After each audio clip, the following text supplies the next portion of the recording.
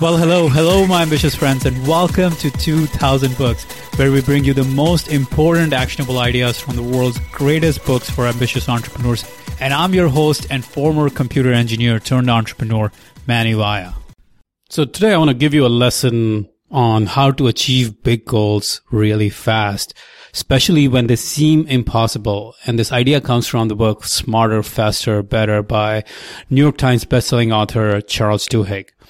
And this is an idea that I call bullet train thinking. And it actually is a story of how bullet trains came to be, how bullet trains emerged in the 1960s in Japan.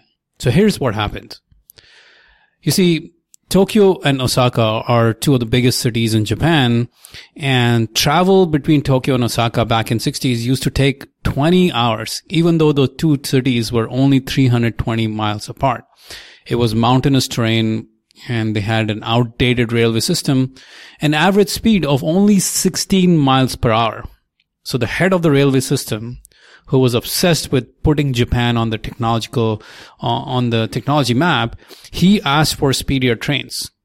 And 6 months later, the team unveiled a prototype train that could travel at 65 miles per hour, and it would make it one of the fastest trains in the world at the time. But the head of railway system was not happy with it. He said, "This is not enough. We need a train that needs to go at top speeds of 120 miles per hour." Now, the engineers thought that was totally impossible. That was totally crazy, out of reach. No way this was going to happen, because there are too many mountains to go around between Tokyo and Osaka. It's a very mountainous terrain, and the train just can't go fast around the mountains because of the centrifugal force. So they thought it was just impossible.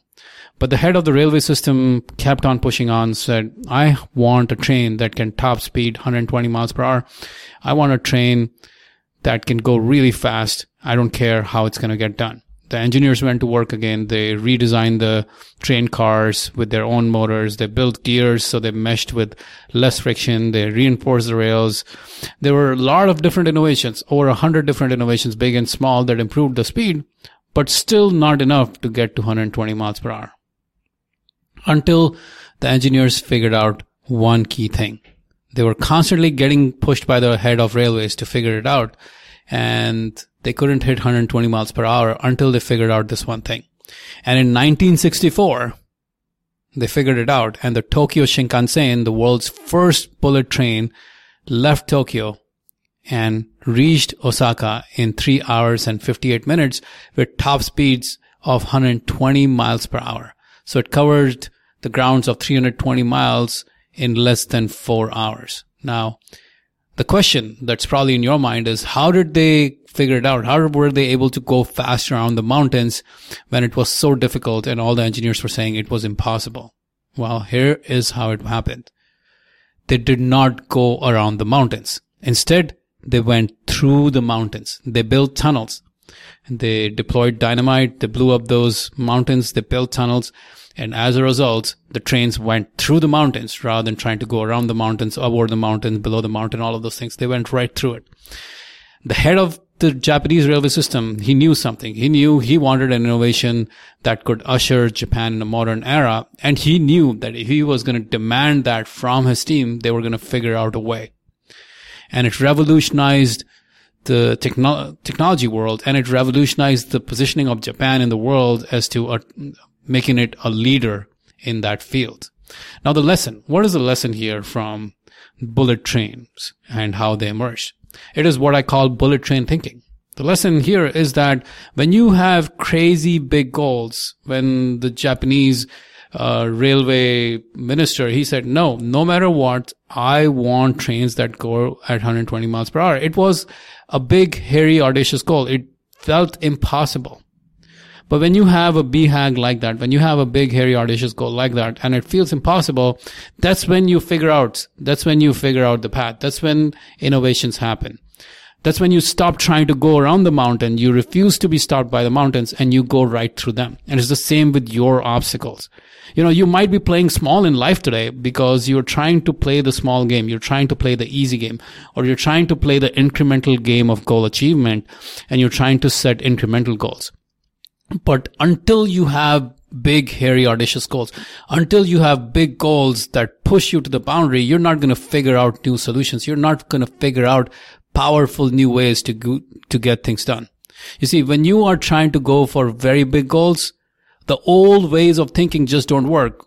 Just by working double or triple or quadruple harder, you're not going to figure it out. You have to figure out new ways by innovating. You have to figure out new ways to make things happen. So these big, hairy, audacious goals, they impose constraints upon us. And constraints get us to innovate. Constraints force us to innovate. Constraints are a good thing. So having that constraint that I need to hit this goal in a certain time frame or by a certain limit or because of having certain constraints forced on you will force you to innovate more than anything else you can do by yourself, more than anything you can do when you're trying to do incremental goals. Now, if you want to achieve big goals this year, I have a masterclass coming up this week where I'm going to teach you how to accelerate your goal achievement. And this is a free masterclass I'm hosting where I'll teach you the 3 keys to accomplish more in the next 30 days than you did in the last 60 days. Head on over to 2000books.com/time, 2000books.com/time and register for that event. And I will see you on the masterclass. I'll teach you exactly how to accomplish your big goals faster than you ever thought possible without working a minute longer, by the way. It's not about working harder or longer. It's about figuring out how to get into the bullet train thinking, how to get yourself to do bullet train thinking instead of do the same old. So I'll teach you the framework that will get you to accelerate your goal achievement. 2000books.com/time.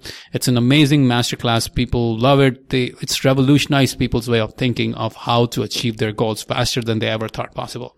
3 keys that I will be teaching you, and I'm excited to see you there. So 2000books.com/time. See you there.